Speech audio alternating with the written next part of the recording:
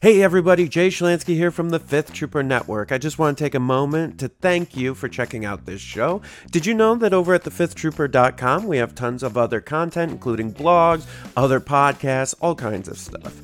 In addition, if you want access to exclusive content, you can join us on patreon.com/thefifthtrooper and join at any level and you'll get access to exclusive blog articles, access to our private Discord, and much more. So please check us out, and thank you so much for all your support.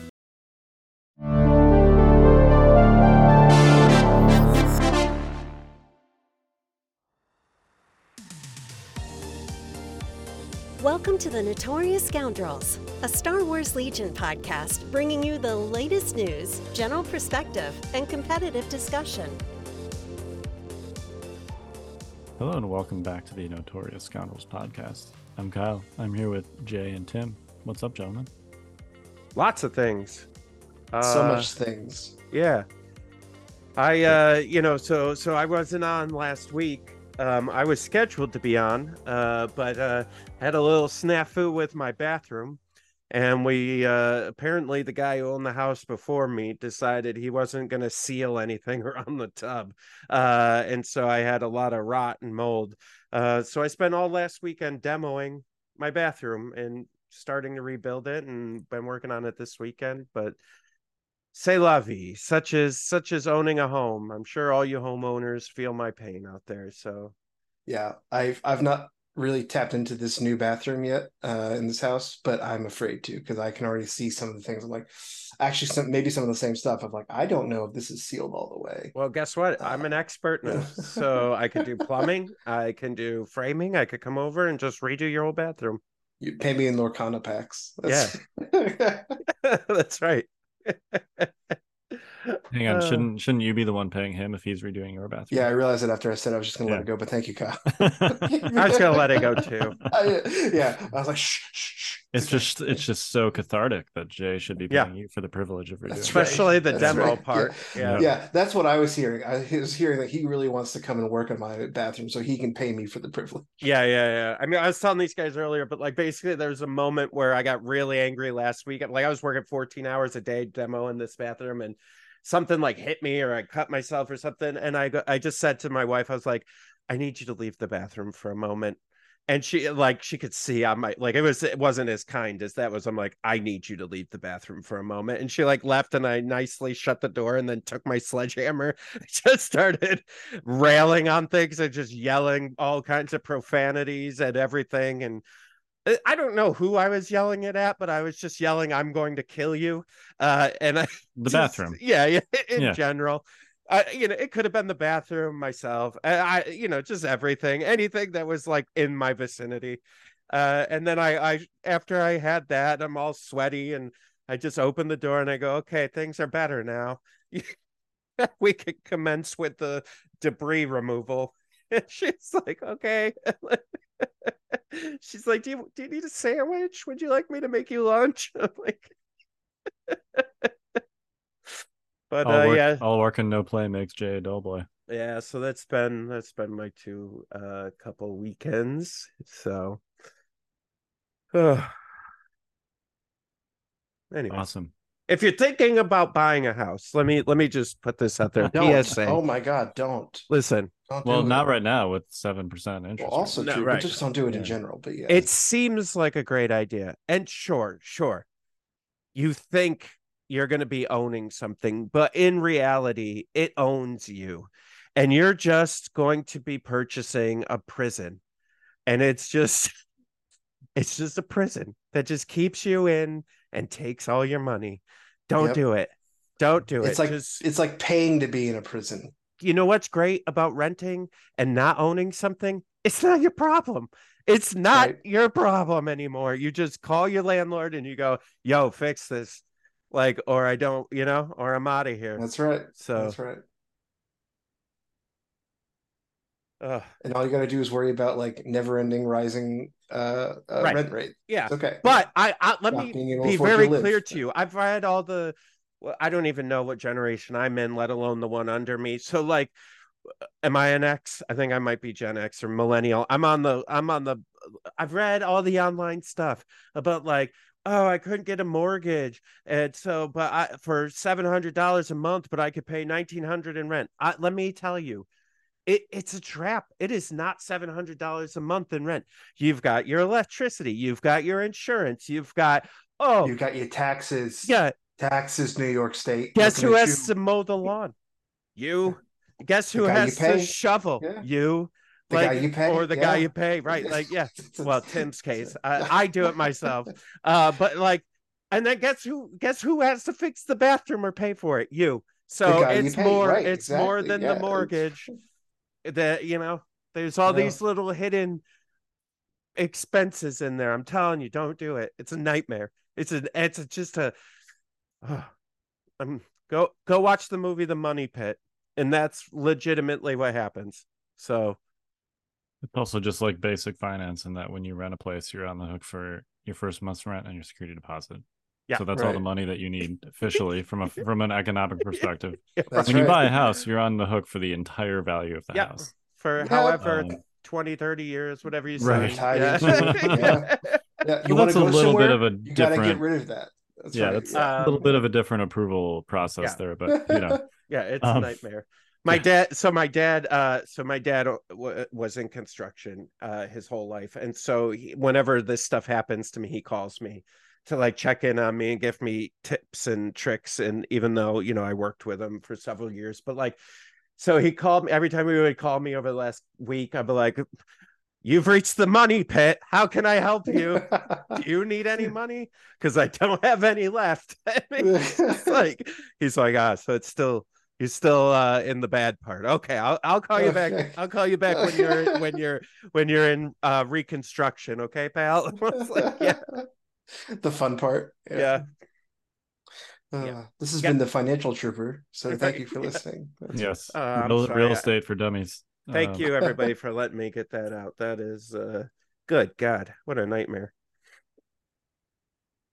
But I was saying, yes, I was telling Tim and these guys that like I really like doing the construction part. So like I like framing walls, I like doing sheetrock, I like all that part. Like I like creating. And so like I'm at the part now where I actually get to do the building. So now I'm actually like in a better mood. But like there was, on top of being exhausted, if I had done the podcast last week, I would have just been miserable, because last Monday when you guys recorded, like I was just barely got the tub in, and like I was still having leaks in the plumbing, so like that I was still trying to like work out, and so like I would not have been a very good companion on the Scoundrels last week. Well, it's good to have you back. Yeah, here I am. So we are going to talk today about a couple things. We're going to talk about the Nova Open. Yep. Because that just happened. Nice. And I went to that. I was present. Yeah. I think we had 4 Fifth Trooper guys there. You, Mike, Evan, and Nick Brobnar. Yep. That sounds right. And 3 of us made top 8. Yep. So, and the 4th, I played Evan in the last round on Saturday, and I knocked him out. So that was a team kill, unfortunately. So yeah, pretty good showing, I'd say, overall for Fifth Trooper. But I'll talk about my own personal experience. The winner was Fluffysaurus, aka Josh from the Discord. Okay. Other way around, Josh, aka Fluffysaurus from the Discord. Congrats, Josh. Good job. Yeah, congrats. I played him. He's the one that knocked me out on Sunday. So I'll talk about that game. He was running Blizzard Force. Blizzard Force, the new, still good Blizzard Force. Yeah, but it's been fixed. Everything's fine now. Well, now it's merely like very good instead of. I know. But they never said fixed. They just said changed. It's more reasonable now. But yes, it's a little bit more reasonable now. Yeah, that's a classic marketing. No, you don't say fixed. Just say we changed it, and it's good. We're good. Yeah. Okay, so we're going to talk about that. Yeah. We are also going to talk about. We had another. This is another listener provided topic idea because this is the 101 episode. So we're going to basically, the topic idea was like how do I figure out why I'm losing games? Like whether you're losing a lot of games or just a few games, what sort of retrospective do you go through when that happens to figure out the why? Because I can practically guarantee you that the answer is not I got diced. I mean, don't get me wrong, that happens very occasionally, but most of the time there's, because of how Legion works, and I think this is a credit to how Legion is designed, but generally speaking, there's something else that you could have done to avoid whatever that it was. It's statistically, you're not going to be diced every game. Like that shouldn't happen. And even within a single game, my experience usually is that when people perceive that they're being diced, it's kind of like either I put myself in a situation where I needed a certain result, and maybe you even put yourself in a situation where you needed an average result and you didn't get it. But there could have been an alternative decision either there or at some other earlier point in the game where like you had multiple shots at that, you had multiple bites at that apple, so to speak, or maybe you didn't even need to take the bite at that apple. That's been my experience, where the perception of like being diced typically comes from a situation where you expect average results, or average results deliver the thing that you want, but you could have avoided that situation in the first place by making some other decision earlier, basically. And I think, and this is, we could have a whole nother side conversation about this, but I think for me too, whenever I start to feel like I got really just completely diced, it's really, if you look into it, it's like one or two rolls, and then like that kind of clouds your judgment on the whole game. You're like, oh, that whole match I got diced, and you're like, but there's like three moments where I needed critical rolls and they just didn't happen again. And like, to your point, maybe you shouldn't have put yourself in that position. Right. And actually, I'll talk about my game with Josh, but I think it was closer than it should have been, because I got some lucky results on dice in certain situations. And like my post-game analysis was like, oh, if I'd only done this one thing, then I would have been fine. And it's like, well, I was in a position to even be able to do that one thing because like I got lucky. Right. And I, because of these decisions I made earlier, really in turn zero, like the fact that I was even there was luck on my part. Right. And I shouldn't have been, because I could have made a decision that would have put myself in a totally different spot where I didn't need that luck to bail me out. But we'll get to that. Briefly, we should talk about the whole basically. So we're going to treat this as a news item.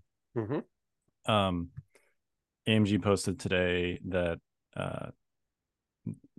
essentially confirming, there's been some discussion around this recently, but basically confirming that the 16-player minimum is going to be enforced on honoring invites for tournaments, meaning that for a store kit invite, aka local tournament, a world's invite will only be honored if 16 players actually participated in the tournament in question.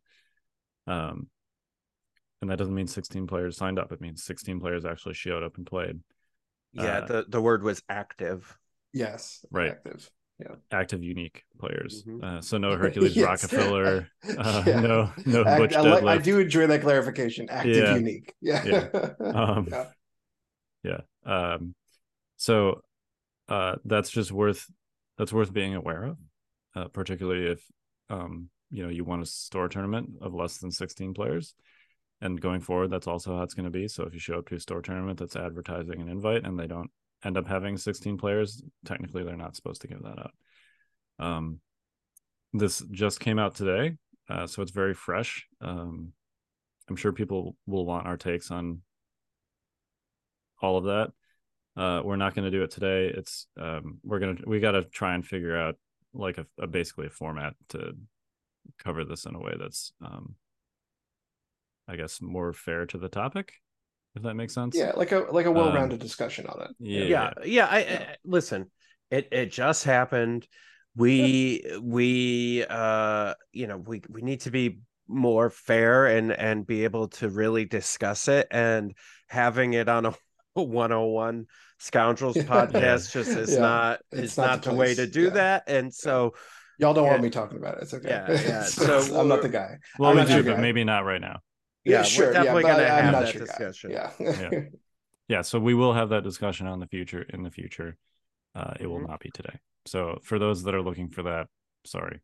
Yeah, you're not going to get it today. Right. So the facts right now from their thing is that basically they said, as listed inside store championship kits, these events require a 16-player minimum. Tournaments that must have 16 unique active players, like we said, for the winner to receive an invite to World. Events with less than 16 can hand out all the physical stuff in the kit, just not the World's invite. And then basically they'll be looking at submissions and confirming invites in late January, February, and they'll send out links to the players that won. And basically, they at the bottom said that if a store is found to tamper with or untruthfully report attendance or information about their event, they will be removed from OP programs, and invites granted to players at their events will be rescinded. So just so we're all aware. Yeah, there's not going to be any wink, wink, nudge, nudge. Oh yeah, we had 16 players, kind of a thing, based on that language. So, yep. Which I think is, we're not doing takes on this right now. But that's the facts. I almost did a take. Almost. Yeah. Teaser right there. The other thing that's in there, this is just factual, that winner of each store championship should be awarded the invite to the World Championship unless that player possesses an invite. Then it should be passed down to the next player in ranked order that does not have an invite. If the invite is passed down, the store EO should report the invited player as requested in the reporting form. So pass downs is completely approved by the OP. Yes, it's a legal in text thing now, which is I think that's safe to say. That's nice to at least have that's great. Writing. Because that has not been officially codified before. Right. Yeah. So that's at least that's a automatic positive. Yeah, that's great. That one's hopefully not controversial. So yeah, right. Yeah, I should hope not. Yeah. Okay. Do we want to talk about Nova first? Yes. I think that'll be a good segue into our other stuff too. Yeah.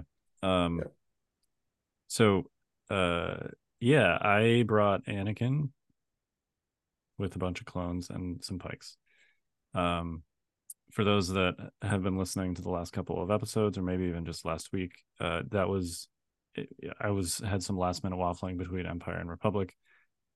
I wanted to try basically replacing Padme with arcs, full arcs. Jay's shaking his head. You're no Mike Berry, sir. I don't know. I can see it. Well, Mike didn't win either, Jay. No, so here's my opinion on this after playing it for an entire tournament, and then the tournament before that playing Padme and having much more experience previously with Padme. The arcs are definitely way more destructive than Padme. It's close. They're a little bit more expensive, but it's close to like a hard swap for Padme, just structurally. They kill things really well. Sure. They're a nice tool in the toolbox for killing things.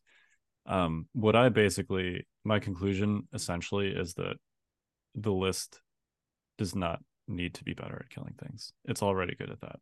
Mm-hmm. What it does do by removing Padme is it makes a list that is already sort of like just basically average to bad on objectives, like just objectively bad at objectives. Because there's really two things that Padme adds specific to that are really valuable. The first is the possibility for secret mission. It's not something that you use that often, but it's something that I have used to kind of take something that normally is not like to your advantage to at least be like even. Mm-hmm. One example, which I would have loved to have in my game against Josh, is on Disarray Bombing Run. Normally, like if you toilet bowl in that situation, you've got like a 3-3 scoring situation on Disarray Bombing Run. And even with a trooper list, because of how the disarray zones ends up working out, you can generally score your 3 bombs. The problem typically is that you have to put, a unit in your far zone. And if in that case, for example, the Blizzard player is smart, they're going to put their speeders in their second zone and they're going to just collapse on your weak zone.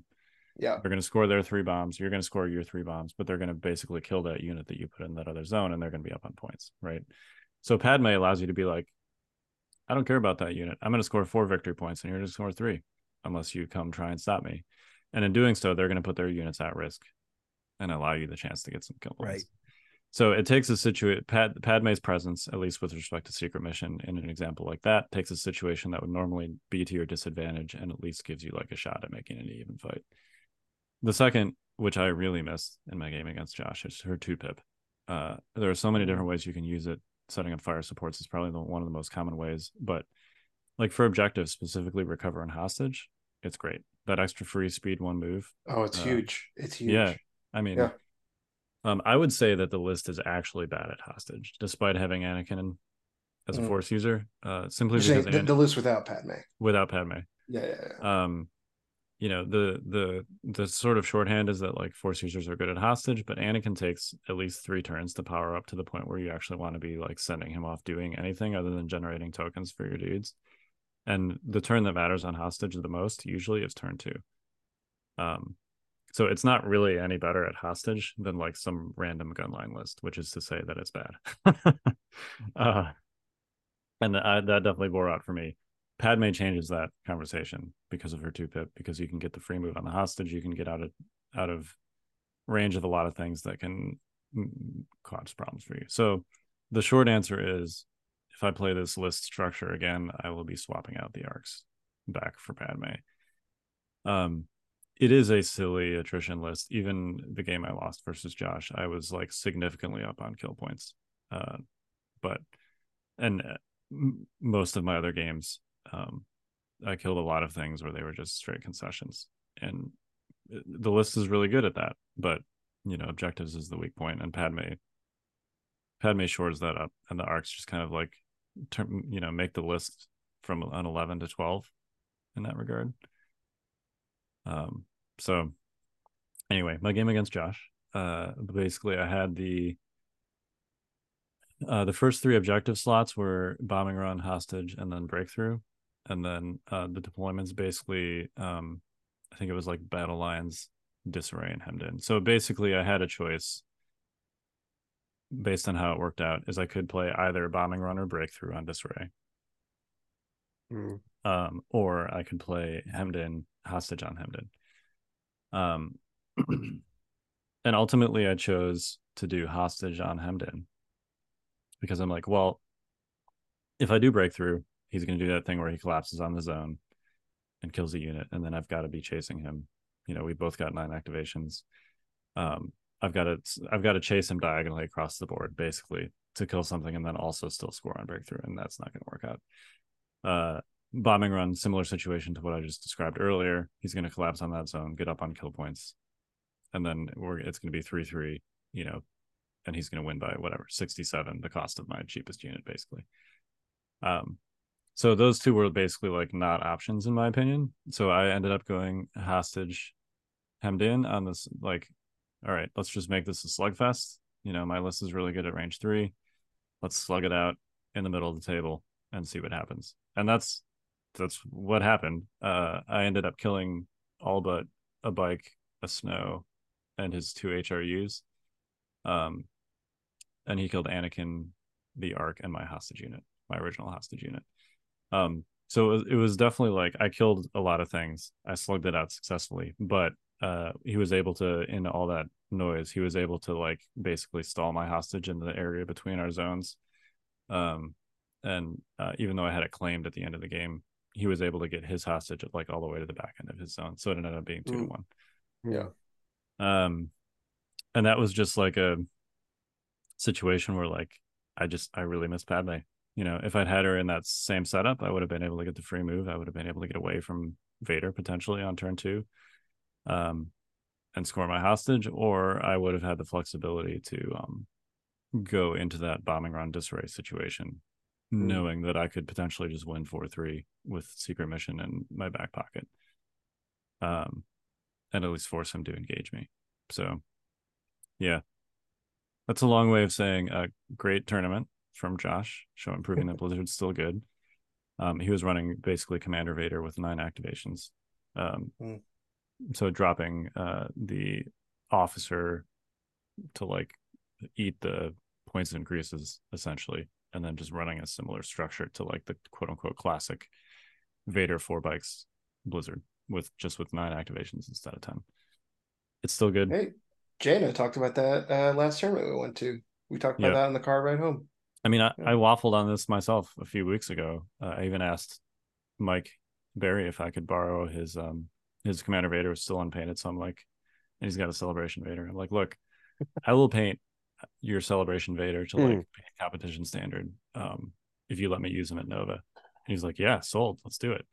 And then I ended up just like waffling away from that. I should have just stuck with it. I mean, I played Blizzard so much over the last year that I'm kind of in try something new mode, but I'm really comfortable with it and it's good. So I don't know why, I should have just played it, but I didn't. And here we are. Yeah, here we are. So I still need an invite. Short version. I would say this leads perfectly into our next topic. There you go. Which is, if you're questioning why you didn't win a tournament and you do exactly what Kyle just did and said, I knew I could have won with Blizzard, I should have brought Blizzard. Bring Blizzard then. Bring the list you're going to be, like this is my thing I say to people too. Like I've heard this, a couple people like get upset about, and I think Kyle's disappointed, not upset, because I think he knew he was going to Nova with an untested list, and he had a thought in his mind that it would work, and how it could work, but it didn't, right? Mm-hmm. So my thing that I always say to everyone, and I think I brought this up on this cast before, is if you have the option of bringing a known good list, and you're just don't want to be hip or a winner, or I don't know what it is, but like if you are trying to be like smarter than the game, don't just bring the list is going to win. If that's really what's important to you is winning, and you're going to be upset if you don't win, like what, this is why sports teams sign top athletes. Like there's a reason why Brady gets to go wherever he wants, right? Because he's a really good quarterback. Like, I'm sorry. Like, as a Bills fan, it kills me to say that, but it's just the truth, right? He is a winner, unfortunately. And so, like, this is why these athletes get top dollar, is because they win. So if you really want to win, stop trying to be smarter than everybody and just do what you know is going to win. Like, that's, I mean, it's really not that complicated. But Jay, how do I figure out how to win? Listen, you can go to the tournaments. You can listen to us. We're not lying to you. Like we're set up for you, Jay. It was a setup for you to just trying to set up the 101. I'm not transitioning. I'm really angry about this, and let me just have this for a moment, and then you can transition. Sorry. I'm sorry. I tried to give you an Stabcast. You almost made me say the F word, number one, and we're not supposed to do that on this podcast because it's a family podcast. No damn Stabcast is coming on my podcast and telling me how to run my show.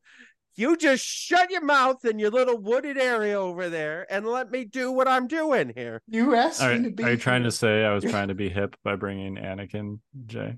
I think, okay, Kyle, let's be real. Look, you're a great player. Okay. You're a great player. Okay. Do you really think, and I think in the back of your mind, you probably thought I've got 2 or 3 chances at an invite. Nova's not my last chance. It is actually potentially, but then you made a terrible decision. Then why would you do that? Why wouldn't you bring Blizzard? Because I thought that the Anakin list was better. But you literally just said that you should have brought Padme. That's hindsight. That's hindsight. As soon as you said I brought a full arc, I was shaking my head. No, I knew that was a bad idea. Hold on, and I'm not that good at the game. We know that full arcs can be really good. We've seen Mike one do person. And Kyle can do it. One person in this whole world can make full arcs good. Jay, I hear what you're saying, Kyle. You're saying you had a great basis for a list with one change. How many times did you practice that list, Kyle? Once against Luke Cook. Whoa! I'm just saying that was. Did he take it seriously? Yes, he did. He played Tempest Force. Well, then he didn't take it. How many ATSTs did he run? 3. Then he didn't take it seriously. That's not even the best version of that list. Okay. So listen to me. You takes everywhere, everybody. Guys, do not do what Kyle does. Don't practice once with a list and show up to a tournament where you think it's your only chance to get a Worlds invite. That's crazy talk. That is not from lack of ambition in my respect, Jay. This is my schedule and my life situation. Yeah, but okay. But now you're regretting it. And you should have just brought Blizzard because it's what you know, it's what you're good at, and it's what's he thought it was a good list. Though. Hold on, I'm on the Kyle side here because normally I'm also on this side, just more traditionally, because there are times when you think something can be really good and you just haven't had time to really practice it, but you genuinely think it's going to do well. I think there's a difference, Jay, in this conversation because I know where you're coming from because I've had this conversation somewhat recently with people. I think there's a difference between trying to be cool and bringing something that you know is suboptimal versus bringing something that you think is good or optimal and just being wrong about that. Yes, there's a huge difference. There's a huge difference. Okay, all right. And I'm not even sure that I was wrong about that so much as simply like the loss situation that I found myself in needed the tool that I swapped out. Okay, all right. So let me reframe this. We have known that Anakin Padme, that archetype list, right, is a known quantity, and you've played the list multiple times. You know it's a good list. Yeah. Right? Like it's worth mentioning, by the way, that Sam McHenry played Anakin Padme. Right. And made the final. So yeah, right. Lost to Josh in the final. So what I'm saying is that you got too cool for school. You had a list that we all know was good. I thought I could make it. I thought I could make it better by dropping Padme, and I was wrong. Right. But it's not, that's not too cool for school. That's just saying like I think I've made an improvement. No, that's trying to be smarter than everything that's been working. Like, okay, you have to try new things. There's certain times you don't try new things. I'm sorry, but you don't play zone for the whole year and then all of a sudden play man-to-man because you want to shake things up and you've never played man-to-man and you just think it's going to be better. I'm also looking forward to football. Thank you, Jay. All right, man.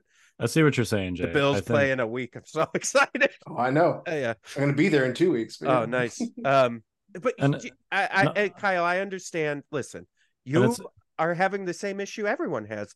I think I can make this list better. Yeah, everyone thinks that. We all think that. The answer is you had something great and you let her go and you just threw her out the door and you just sent her away. And now you're regretting. She died of sadness, Jay. She died of sadness. Yeah. You just medical choked her for no medically. She died reason. of sadness. Medical sadness. Yeah. You saw the arcs come off the shuttle instead of Obi-Wan, and you just force choked Padme. Like, I don't need you anymore. Oh, God. Look at those shiny full squad of arcs. They were pretty awesome. I mean, look, after I don't doubt it. After the first day, across 3 games, I had, I think, 2,300 kill points. If that gives you any idea of that's real good. Not good enough. Oh. It wasn't good enough for Sunday, but the list is really good at not losing units and killing units. Let's put it that way. But like I said, the Padme version is also good at those things. It's just, it's like 90% is good instead of 100. Well, and it gives you, like you said, it gives you that extra. Gives you a little bit of extra je ne sais quoi. Well, and I'll give you an example, right? So, like, what was 2-3 weeks ago or whatever, we played that tournament in PA, and I brought a Yoda, right? A Yoda Barks list, and I did the same thing. Like, granted, at the time, I wasn't worried about an invite, and so like I was like, oh, I'll just play whatever list. I've always wanted to play Yoda, Chewie, and I'll play a version of this Bark.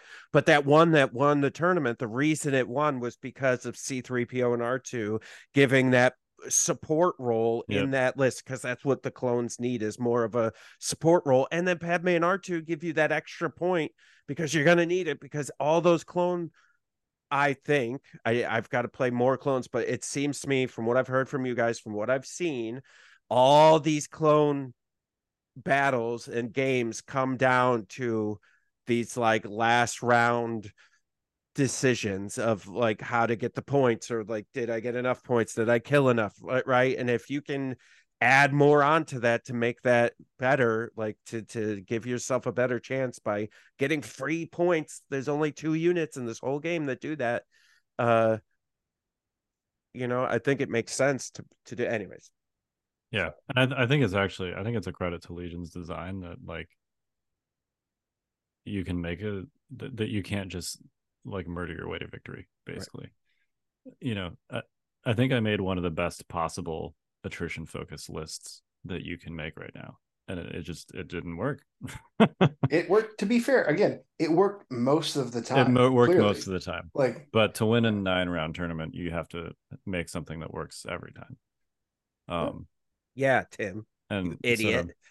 I'm just all right, Captain Tempest over here. Sure, yeah. It's look, a lot of the objectives are like you need units to score objectives, right? So it's still important to kill things. But that can't be like the only trick that you have in your bag. Right. Is what I'm saying. And I think that's a credit to Legion's design. Agreed. Okay.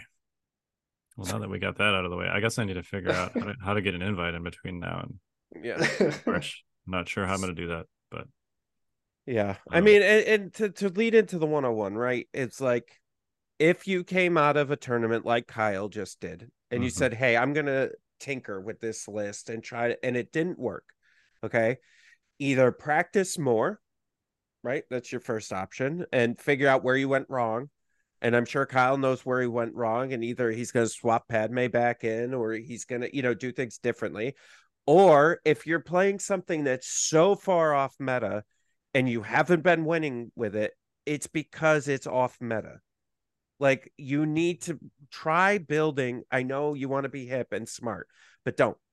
Just take some of these winning lists from one of these tournaments and go start practicing with that list to see what it's like with one of these top tier lists and understand why they're winning, right? That's you got to see the reason behind it in order to start tinkering with it. To build off of that too, though, I think it's also important, again, with a good list, still play these lists that are getting traction. Yeah, Kyle's list still did really well. Like play Kyle's was like play these really good lists, right? And then learn of yourself what part of you is really clicking with what part of those lists. Like what in you, maybe Blizzard is obviously still really good, great, but maybe a part of you doesn't click with Blizzard, and that's okay. But what part does really jive with you? Is it the speeders? Okay, so now you can know, like, maybe I should look at speeder focus lists. Like, figure out what's working for you, and so you can build off of that rather than starting completely fresh. Like, build off of something that's comfortable. Yeah, I think you have like 2 options, right? It's either you play a meta like a good list, a known good list, or you do things like what I've done in the past or Evan has done in the past, where you play something and you're just so good at it that you just surprise people and people just aren't like. So I know Tempest is a thing now and you've all heard this, right? But I was playing double heavy for a while and people just weren't ready for it. They were just like, wait, what the hell is going on? And that's how I would win. But then as I played like really good players, they became more of these like knockdown, drag out. You guys could see from a couple years ago, my match against Nima, like that was a crazy match because Nima's a really good player and he knows what those things do. But we still fought right down to the last round, right? And so if you don't find yourself close in games and you're just getting blown out, then there's something wrong with your list. And even if you're like, but I like this list, it doesn't like you. And you and the list don't play well together. Like, sorry, it's just, you may like the theme or like the things, but if you're really so concerned about winning that you have to post something, somewhere where like we would see it, and you're like, oh, I just can't win. Maybe I should give up playing Legion. I think before you do that, maybe play some different lists and just try some different stuff out. Just because It's tough. It's not easy, right? And it's you got to play and you got to practice, and there's a, I guess to your point and to maybe some of my point, I think there is did you just within say Legion to there's my point to then turn it into your point? I Wow. said Now you're basically to taking both my of our points. points, Now you're but taking my points too, dog. uh, Just kidding. Go I ahead. think there is a Venn diagram of where meta lists and objectively good lists and your skill set overlap and like your Yeah. passion overlap, and I think finding that is a little bit different for everybody, and that's okay. That's what local events are great for, is just trying to figure out, and your local nights as well, like that's what it's there for, is hammer out, figure out what do you like to do, and in figuring out what you like to do, what is the best version of what you like to do. Yep. Yeah, I would agree with that. You're doing all right, kid. I'll try. All right, should we? I mean, we've kind of alluded to it already, but should we hit our one-on-one topic real quick? Basically, like, oh yeah, have we not done I mean, that already? that was kind of like, I think we kind that of was a did. good part of it. Yeah, that was a good section. That was. Yeah, I mean, we didn't officially transition, but yeah, yes. I mean, the thought process basically for like, why did I lose or why do I keep losing? We talked about the first part, which is, am I running stuff that's good? Because I think it's a I mean, this is any miniatures game, but some units in Legion are not good, and sorry, like that's the harsh truth. So you got to be running stuff that's good. Now, don't just straight up. I mean, maybe I guess if you want to copy something that someone else is winning with, that's like a good starting point. If you have like literally no place, to go from there. But also just discuss with your friends that you're playing with, discuss with other people in the various Legion communities what they think of what you're running, how it could be improved, etc. So that's like basic step one. The second is, my decisions before the game starts. Am I bringing the right battle cards with my list if I'm bidding? If I'm not bidding, am I running a list that can afford to do that for starters? Yes. But then also, like, how do I approach the vetoes in the turn zero system? Because one of the best things about Legion that I really enjoy is how you can kind of like use the veto process and the battle cards to create a situation that's either to your advantage or not. And that can have pretty big game implications on essentially like who the status quo favors in your game and whose responsibility it is to like adjust that status quo, because whoever's in that latter category is going to have more work to do, basically. And there are some lists, the no bid lists, right? The 800 point lists, they're the ones that are going to be good at that, basically. And so you have two different styles, right? You've got one where you want your battle cards, and those are usually the ones you're bidding. And then you've got the second where you don't necessarily care about battle cards, and you know that you're going to have to change whatever status quo your opponent's battle cards put you in, and you're going to have to adjust it to favor you during the game. And the fact that Legion caters to both of those play styles, I think is great, but you have to make sure that you're running the right list for that. Because I think there are a lot of people that just kind of run lists that actually do care a lot about battle cards, and then they don't bid. Well, and we've talked about this. We've talked about this offline before, but and maybe we have online too. I don't know. Maybe you have, and I don't know. But I think a common misconception is that Blizzard doesn't care. Blizzard cares a lot. Blizzard cares a lot. Yeah. Blizzard cares a lot. If Blizzard gets outbid, makes them so good. They're like actually quite in trouble. Yeah, no, totally. Yeah. But like there's this misconception of like, oh, Blizzard can just play anything. Like they can play a lot of things pretty well, but like if you really want them to excel and you're talking about winning, like no, Blizzard cares a lot. Yep. You want that bid. Yeah, you sure do. You want bombing run. Yeah. Well, you want your opponent to have to settle for hostage exchange against Vader because they don't want to play bombing run. Right. Yeah. Poor bombing run. I can't remember the last time I've gotten a chance to play a game of bombing run because my opponents are always like, no. All right. Yeah, I've played it a couple times recently, but it's definitely, I think, other than sometimes payload, it is the least played objective, which frankly, I think it's fine. I think it's fine for Legion to have what are essentially skew objectives. That doesn't make it a bad objective. just because it's one that caters to a very specific type of unit. And I don't think that's necessarily a bad thing. So, but that's a discussion for. I was just saying that's a discussion for another time. Yeah. But side note, just fun side note, I have seen games of bombing run happen where they're all just trooper lists. Like it's a trooper list versus trooper list, and they both go, I mean, we're both stuck at this, so let's go. Like, let's just roll some dice and see what happens. Like I've seen that happen. It's not what I advocate for, but it happens. I also think trooper lists tend to be it's deployment specific, but on the deployments that speeders tend to take, trooper lists are actually better at bombing run than people give them credit for. Because on deployments like Disarray or Danger Close, or even really battle lines, like you don't have to cover that much ground to score. Agreed. Yeah. It's true. So, anyway. If you're on Long March, obviously that's like a different story. But, yes. True. Yeah, trooper lists are. I think people are just reflexively like afraid of bombing run if they don't have speeders, but right. You don't always need to be. Yeah. Right. Well, that's some of what we want to talk about, right? Is like, how do you figure out what's a good objective for you to take? What lists are good at what objectives and things like that. Yeah, I think we've talked about that before. I think I think the bigger topic is also knowing when to choose red versus blue, like even if you have the bid. Yes.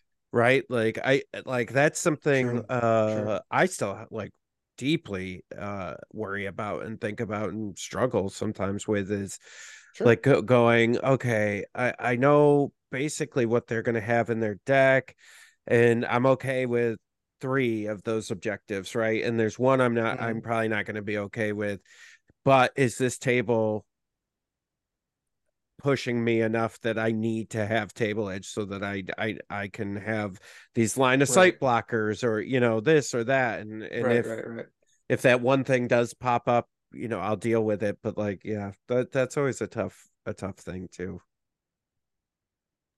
Well, and something maybe a good point to mention too. I think something that it is frustrating, but objectively I do like it about Legion is I do feel like, even with my own battle decks sometimes, and maybe it's just a list I'm running, I don't know, there's always that one that's like, it's not horrible, but it's suboptimal for me, that I'd probably not like to see it happen, but I have to put it in my deck because it's the lesser of all other evils.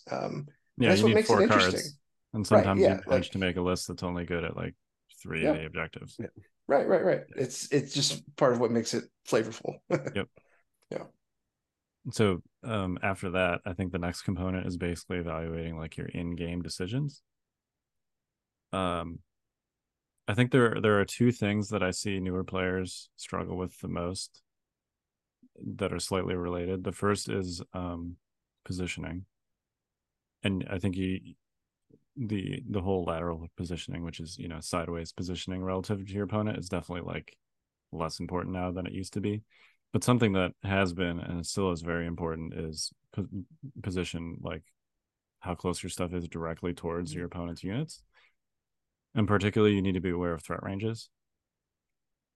And because of how Legion works with alternating activations, this is the second part, which is related, which is like what I like to think of as tempo, but it's basically like how the turn is going to play out. You need to be aware of when you're putting a unit in a spot to get shot by one or more other units, or attacked, shot, whatever, by one or more other units, without being in a position yourself to then like punish those attackers with your own units. Because what I see new players do a lot is they just kind of like, they're like, okay, this is a game where we shoot lasers at each other and I need to like engage my opponent. So they start moving their units towards their opponent. And because of how the alternating activations work in Legion, their opponent then starts much more carefully positioning their units to kind of take advantage of that like exposed out their unit, and start chipping away at it in ways that like doesn't require them to necessarily expose their own units to return fire, and then you just get like a free kill, and then it starts to snowball as that happens again on consecutive turns. Absolutely.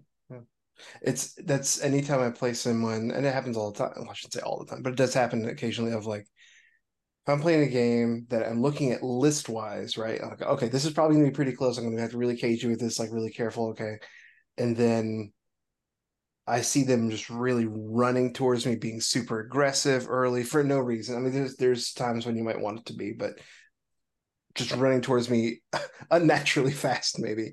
And I go, oh, well, okay. Like most of my list, unless I'm also playing a super aggro list, I was going to go, okay, well, I'm going to let you come let your waves crash upon my rocks, and then we'll play the rest of the game after that, and we'll have a few salvos. But like you're saying, kind of like, I'm going to end up getting free salvos if you do that, like just unaccosted. And yeah, don't let your opponent have that. Yeah. Don't run into threat ranges if you can avoid it. Yeah, I think the other thing too is, and this is something I learned from Kyle in our early days of playing, like it's okay to just dodge standby and just not like being patient is all right. Like if you don't need to, if they need to come to you, like Tim was just saying, like if they need to start running at you, just dodge standby, aim standby, like just stay safe. Like keep your troopers safe until you have to do something. Mostly agreed, but I would add to that, if depending on your objectives, be aware that maybe what you're going to need to do is move dodge or something like that. Can then like go behind cover, move dodge, and okay, you might not get a shot off, but now you're in a position where you're good. And again, if your opponent's still running at you but out of threat ranges, whatever, like just be. I mean, like Kyle said it before, be aware of threat ranges, and like if you know your opponent is not going to be threatening you or vice versa, then just move. Like, don't lose an opportunity to move early. I think too many players, and I do this too sometimes by instinct, by accident, we don't move up early game because we're afraid of getting shots. And maybe you get like one pot shot on you, but then like the ability to move your whole army up early is so powerful because then they have to come to you. So don't miss that opportunity too. So what we're saying is sometimes you wait, sometimes you run. It's all up to you. Well, and sometimes you wait with some units and engage with others on the same turn. And that's another thing as far as how Legion's activations flow over the course of a turn is generally like you want to be aware of which units are not going to be, I mean, we call it time insensitive, but basically you probably have some units in your list, and you should have some units in your list where their job is to like give out tokens. These are your support commanders, or their job is to be the ones that are interacting with your objectives, grab your safe boxes, tap your VAPs or something, right? And those are the units where if you're in a position where like early game, you're still kind of feeling each other out, you're being aware of your opponent's threat ranges, and both of you are kind of waiting for the other to like move a unit up into that danger zone, then you should start the turn with those units that aren't going to contribute to that firefight directly, right? The units who it's like, all right, if these guys go first, they're not exposing themselves and they're still being helpful. So like you shouldn't be afraid to move towards your opponent, but don't do it with the units that are going to be the ones that you need to like attack your opponent, right?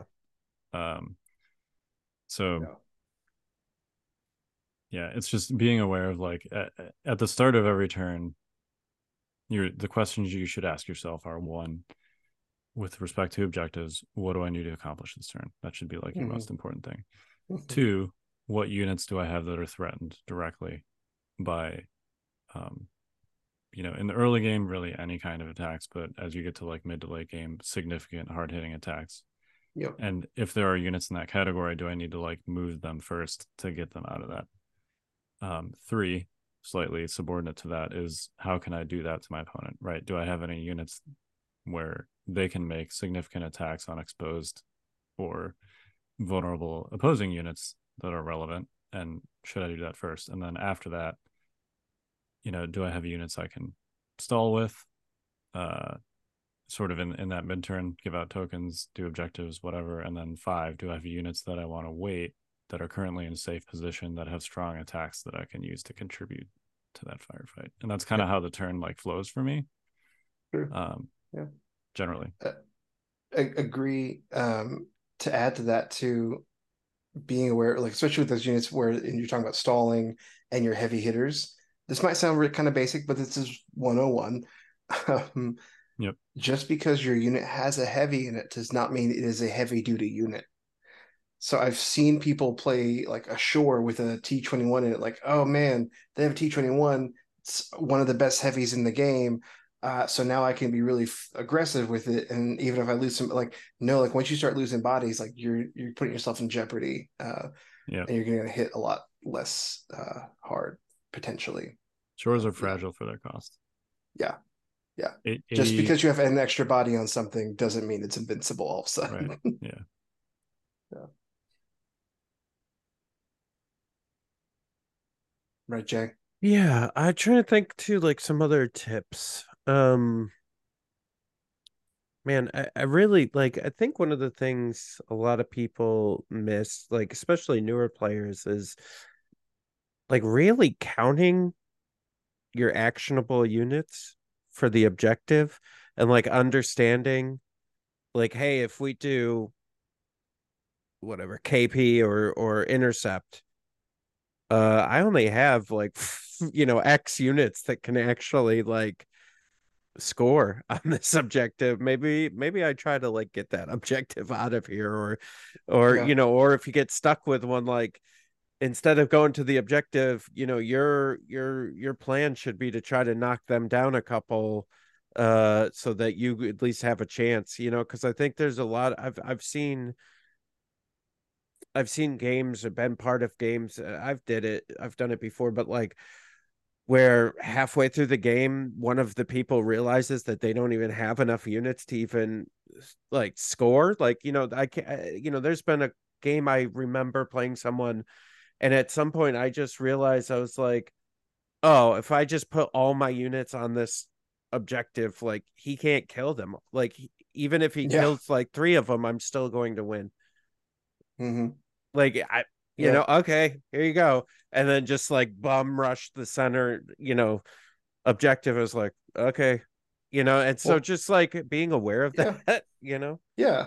Well, especially, and now you said KP, something to KP, especially a late game, like when units are getting thin and really thinned out, and like if your opponent only has 3 realistic shots left to take on you, and you have 4 unit leaders that can go touch the middle KP, they can go ahead and kill those other 3. Who cares? Because you still have the winning, KP, whatever the situation might be. But yeah, you only need to win by 1, right? Right.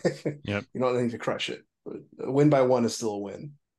Yeah, there's just interesting things like that. One of the things Bushman taught me, by just absolutely beating my butt with it, is, I think we talked about this on here, but he was like, we were determining whose deck, blah blah blah blah, and he was actually measuring, because you can measure the table, and he was like measuring, looking at stuff, and he just figured out that if he took this one side of the table, that he could basically hide. He had Yoda Wookiees. He could just hide Yoda and the Wookiees behind this wall, and there's nothing I could do about it. And he would still score the center objective. And it was just like, I think it was intercept. And so it was just like, oh, right. And there's like, I could bum rush the middle with my guys, but then he could pop out with Yoda and Wookiees, before, when, scale was different. But like, and good. Yeah, skill was good. And skill was good. Make different. Yeah, I didn't want to start. I didn't want to light that fire. I miss my Wookiees. I'll hop on that train. I miss my Wookiees. But yeah, I mean, so stuff like that, like just understanding the layout of the table, and that's, I still struggle with that from time to time, right? Like especially in later games. I think another comment was, I think it was on our YouTube, or somebody asked if tournaments ever get better, if you like, he's like, I'm so tired by like round 4, and then I'm like tired the next day. He's like, does this ever get better? And I'm just like, no. Like you get used to it, but it doesn't get better. It's still, you get used to it. Yeah. And your endurance builds. You learn how to deal with it, but it's still it's still exactly the same. Like you're still tired round 4, and you gotta like, especially if you're winning, you gotta get yourself back in and be like, okay, all right, I gotta focus up here. I mean, real talk, when we used to do bigger events, I used to bring, I don't do it anymore as much occasionally, but I used to bring like a fanny pack full of snacks, like, because I'm crashing. Like I was not doing well. And again, now because I've done it more, I'm like, yeah, I'm fine now, whatever. And like now I'm like, yeah, let's play through lunch. We don't need lunch. We'll eat a big dinner. It's okay. Just keep going. But like, yeah, you got to build up to that. You got to work up endurance. It sounds kind of silly, but it's almost like a workout sometimes. Like I'm clearly not a gym rat, but like it can be like a workout. You could be whatever you want now. I'm just the rat, no gym. Yeah. You meant Slim Jim. No. Well, also though, Jay, you mentioned something too. And in your example, it's particularly important when you're measuring and things like that for like board edge and whatnot. Now that red player can also see battle decks, now that battle decks are total knowledge or open knowledge, excuse me, I couldn't think of the term. Like you can really determine like what you want to do, because like you can, if you have a bid, you're trying to figure out, do I want to be red or blue or something like that, like measure it all out, figure out what do you have. If your decks are similar, take red player and choose your board edge, if it's like a 1 card difference. There was actually in Scranton, did I go 2-1? Yeah, went 2-1, and my one loss was to Tempest, and I took blue. I should have just taken red, like straight up. Like I messed up. I should have taken red because our decks were very similar. I just didn't think about it. Yeah, and as red player, whether you've got the bid or not, like you said, look at your opponent's deployments when you're picking the table side. Because some deployments put you in spots that are, like it's a good shorthand to be like, all right, the corner to my right, that's a deployment corner, and the other quote unquote deployment corner is like the one that is opposite that, right, on my opponent's right side. But there are some deployments, specifically like danger, close, and disarray, and then hemmed in, where that just kind of gets weird. So you should look at your opponent's deployments just when you're looking at terrain on the table to be like, all right, is this going to be sort of a normal-ish game that we're playing in this diagonal direction from one right side corner to the other, or is this going to be a little weird with the deployments? So just always look at your opponent's deployments before you pick table side. Yeah. And that kind of fits into what I was mentioning before, and I guess I didn't explain it well. Like you said, we've already discussed on other casts or other episodes and things of like what lists are good with what objectives and deployments and things like that. You can do deeper dives and that kind of stuff. But what I was saying is that's why it's important to keep in mind, even as a 101, is like figuring out how is that going to affect my game. Like, what am I playing against? What deployments do I want? And like you just said, kind of like measuring it all out. Like, okay, if I do this, they're going to probably do this, and blah blah blah, and trying to understand all those variables. And really, honestly, I don't hate the idea of like having some of the more meta lists pull up on your Legion HQ and look at them, and then pull up your deployments or your objectives, especially your deployments. Objectives you kind of can know off the top of your head, but like your deployments, and be thinking about like, okay, this is what they want, this is what they're doing, this is what, and just understanding that. And that's a really easy way to do it at home. It's, you can glance at it and kind of check back in. The wild thing is too, right? Like, do we know how many Blizzard Force were at Nova? 2. That's wild to me. Yeah, and you know how many of them made top 8? 2. Yeah. It's crazy to me. Like, that's so good. Like, that's the thing with Tempest. Like, I've been to 2 tournaments since Tempest came out, expecting Tempest and not seeing Tempest, and like seeing 1 at each tournament. It's crazy. There was 1 at Scranton. Yeah, I guess I didn't face him. It just, there was 1. I did. There were a couple Tempest at Nova. There was 1 triple ATST, and there was 1 like 5 times scouts, 3 times bikes. Yeah. So listen, I think, and I've got to play it a couple more times. I've played it a few times. I think the best version of Tempest is Lord Farquaad, an ATST with an armor's pilot link targeting array, 2 bikes, a storm with an R4, and 5 scout troopers. I think that's the best version of it. With sniper rifles? No. Naked yeah, scouts. And you got 7 point. That's something. I mean, maybe it's a lot of low profile, if nothing else. But like, So I don't know about that. Oof. I'm telling you, those scouts get up there, they start I was just hitting gonna say, so your scouts run up, hard. you grab objectives with them, or you just hit with them? You can. Yeah, I mean they got Scout 3. So You have yeah, frags on them? They do hit hard at range 2. yeah. Yeah, I don't think you need frags. You don't really want to be at range 1. No. that's fair. Yeah, but it happens so. It does. Yeah. You're always gonna choose. I mean, the other way you yeah. can do it When too. Ewoks come running at you. Yeah. So you the other way you do it is you run your scouts, at least 2 to 3 of them, behind the ATSTs. You have the ATSTs just marching up, and you have 3 scouts behind them, and then they pop out and shoot when they get up. Sure. And then you have the other 2 scouts scout in from and then you have the bikes also on the other. So you could, it's like there's a lot of options. And then you have the stormtroopers with the astromech just pulling ion tokens or wounds when you need it off of things. All good points, and I'm excited to one day that it's maybe third on my list of lists to try, but I do want to try Tempest. But right now, this is the extent of my second ATST, so we're not there yet, but we'll get there. It's missing some key components there, but it's just like, well, I played it a few times. It slaps for sure. I see you're staying hip with it, Jay. It slaps, yo. But yeah, we'll see. Yeah, we will see. But yeah, all right.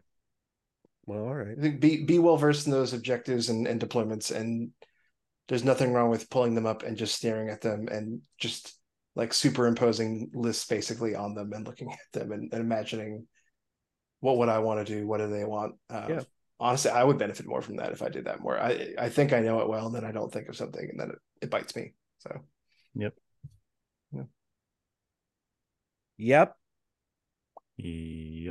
All right. I'm not jumping in on that. Yep. No, we can work.